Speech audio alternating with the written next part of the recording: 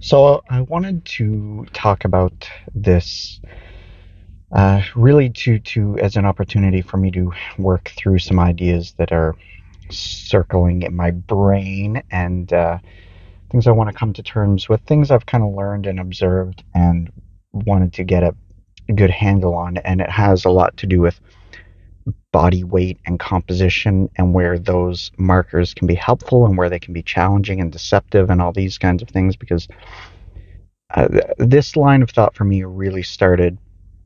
I think it really started actually when I saw a picture of myself from probably a good 10 years ago, maybe more.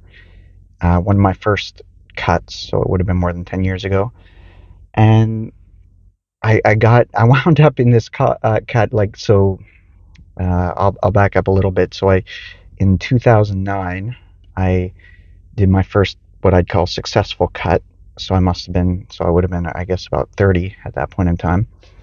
And for the first time, I did a really good body transformation, at least for my standards, and by those measures, because I'd been interested in physique transformations and I'd read Body for Life and all this stuff, and it never really worked. 2009, I read Tom Venuto's material and I put those principles into practice, and I took before and after pictures from, it was 12 or 14 weeks, I can't remember. And it wasn't like, oh, you look like the people in the body transformation contest for Body for Life and things like this, but it was very noticeable. Like, I finally had muscle definition and I had the start of abs and things like this. Like, I actually looked like someone who took care of their body for the first time in my life at age 30. And I got I got hungry for more. I was trying to think, well, what can I do? And it was like, well, I'll build more muscle, which was a good thought. And so I'm like, okay, well, how do I build as much muscle as possible, knowing now that I know how to strip away the fat? And I got to what was, well, the fattest in my life, actually. I've never even been that weight. I was down at like, what was I, 130 something pounds to 181 or 82 or something like that. It was the fattest I've been in my life. I've never been that heavy since that time. And that was my first experience doing a dirty bulk, and I realized how crappy I looked. And it's like, is there actually muscle under here? So I spent another few months stripping away, and I got a lot of the fat away, and I wound up getting down to I want to say 100, and I think it was 133 pounds. And I looked at that, and that was my second transformation. But I did it. I put those principles into work, and I looked at my two, and I actually wasn't super convinced that I looked better in this second transformation after having put on so much weight than I did in previously. So it was a lesson to me that dirty bulking wasn't such a hot idea. I felt terrible. I looked terrible. And it was an early lesson that a lot of people go through, but probably a lot of people go through it younger than I did.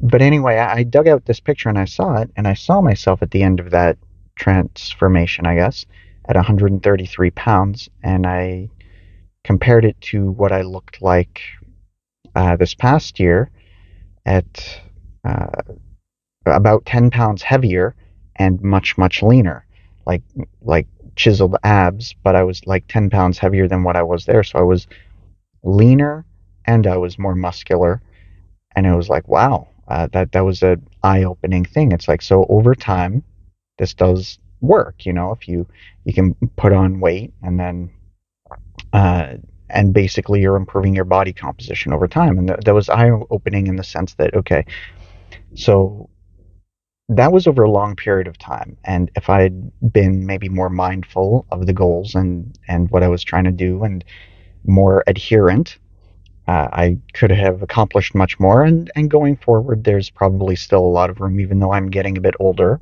There's still probably a lot of room to improve.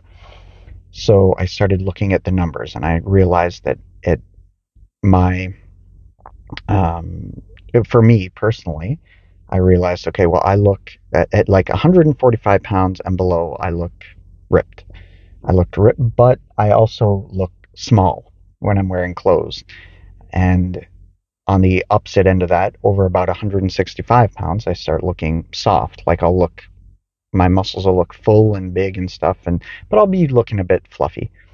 So the happy range would theoretically be somewhere in there. And I kind of identified as like between about 150 pounds to 160 pounds is sort of my ideal weight range where I look good, where I look good both in clothes and out of clothes. And so that would be, so if I look at that as my kind of range, and I want to push those numbers up over time, just as I observed with my other pictures. But for now, so bottoming out, doing cuts to get down to about 150 pounds, like unless say I'm doing a transformation challenge or something, but around 150 pounds, and then when gaining, try not to go over about 160, then I'll be happy with how I look. And it is honestly about looking good. For me, I'm interested more in the hypertrophy than the strength, but the strength are still markers of regression, obviously. And so with that in mind, it's like, okay, well, that tells me where I want to get to. But for gaining, you want that process to be slow enough that enough of the gains are, as much of the gains as possible are lean gains. But the same has to be kept in mind when dieting down. And what really makes this complicated is water weight. Water weight is a real thing, and anyone who's dieted in a serious way knows this for a fact, that it's something that's got to be factored in, but it's kind of hard to factor in. And because most people who have dieted realize that in the first little portion of your diet, you can lose a lot of weight really quickly. Like you could lose 5 pounds in a week. That's not 5 pounds of fat. That's glycogen. That's water. And these things, usually you cut carbs down when you're dieting, and then, but it's the same thing. Like if you've ever done like a peak week protocol or something like that, where you're say, or doing keto, I guess, but if you're really drastically cutting down your carbs, say towards the end of a cut to really hit those numbers, like I could lose, even at the end of a long cut, I can drop a lot of weight just by basically dehydrating myself. It's a bit deceptive, and what I've noticed is for the way you look, that doesn't really improve you too much. So, but it makes it difficult for these measures when it's purely weight, because if I say, okay, well, I'm going to diet down to 150, okay, I'll diet down, and I can do that. If I want to get there as quickly as possible, which some people advocate, okay, just get the cuts over with as quickly as possible. Yeah, well, how are you going to do that?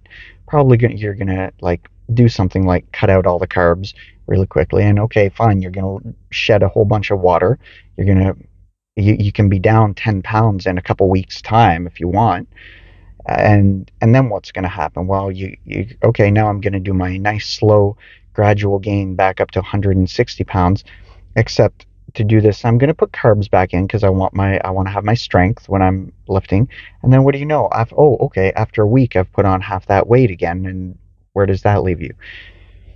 So it's a challenging thing from that perspective, and requires some intelligent programming, especially dietarily, to kind of avoid that. And I think one of the ways is that, in my plan anyway, is that after I'm about to go on vacation here, and when I come back, I'm going to start the process of getting back down to 150, because what happened was I did my gaining phase, and I got up to over 170 pounds, about 171 or 172, which was above where I wanted to get to. So I spent the last 6 weeks dieting down, and it's been a pretty aggressive cut, but still I got down to around 160, and that was over a 6-week cut. So not super. It's a pretty good amount of weight to lose over that period of time. It's pretty healthy, even though it was by my standards, fairly aggressive. I was doing a lot of cardio. I was only eating 1,600 calories a day. I don't feel good when I go much below that. Um, so we've got a vacation coming up, and then my goal is to get back down to 150. Now, the plan for that, it's not going to be a rapid cut. It's going to be what would typically be like a moderate cut, what you would generally consider to be healthy fat loss. So again, it'll be the best caloric deficit I can manage that I can tolerate without feeling depleted, and it'll be cardio again, a reasonably high amount of cardio, but not excessive. For my weight training for that period of time, actually, I'm going to be doing something that I'm actually going to be.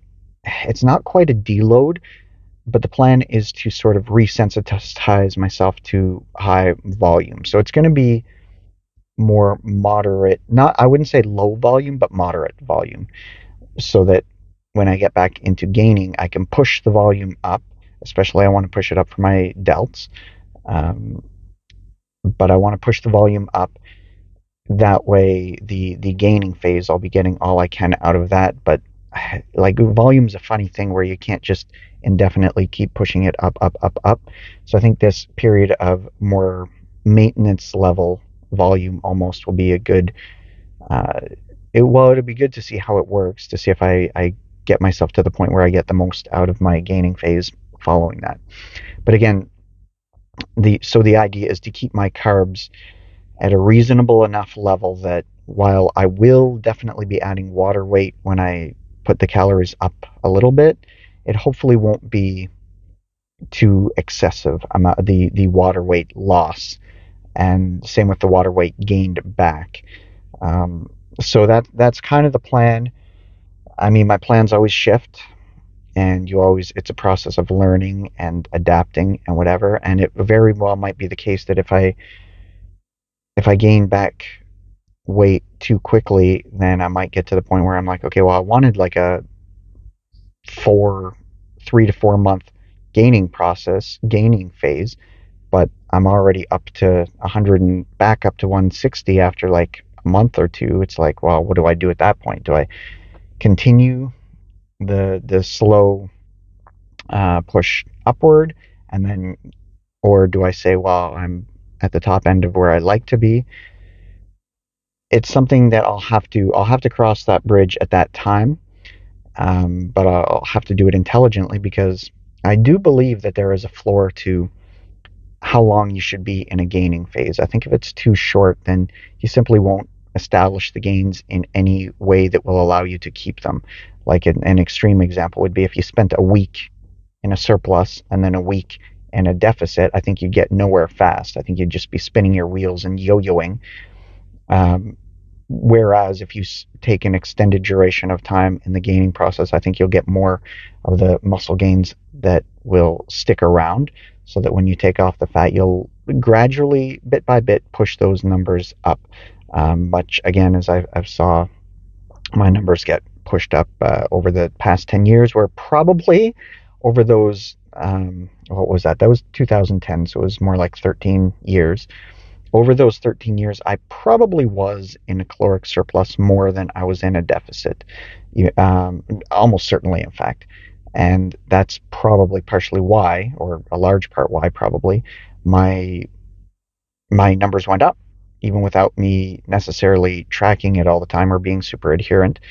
So, as I say, I feel that if I put a concerted effort into that, I will expedite the amount of the time, as long as, again, it has to be a slow, controlled gaining process, because if it's super fast, if it's too fast, if it's the dirty bulk, then I'll get to my number very, very quickly, so quickly that there probably won't be any. I won't like how I look, for one thing, and I won't. The accumulated muscle just, I think, will vanish once I'm right back into cutting mode. So anyway, that's my scrambled thoughts for today, and it's largely a reference for myself, and anyone out there else in the world who stumbles upon it, maybe it'll be some useful thoughts for you as well.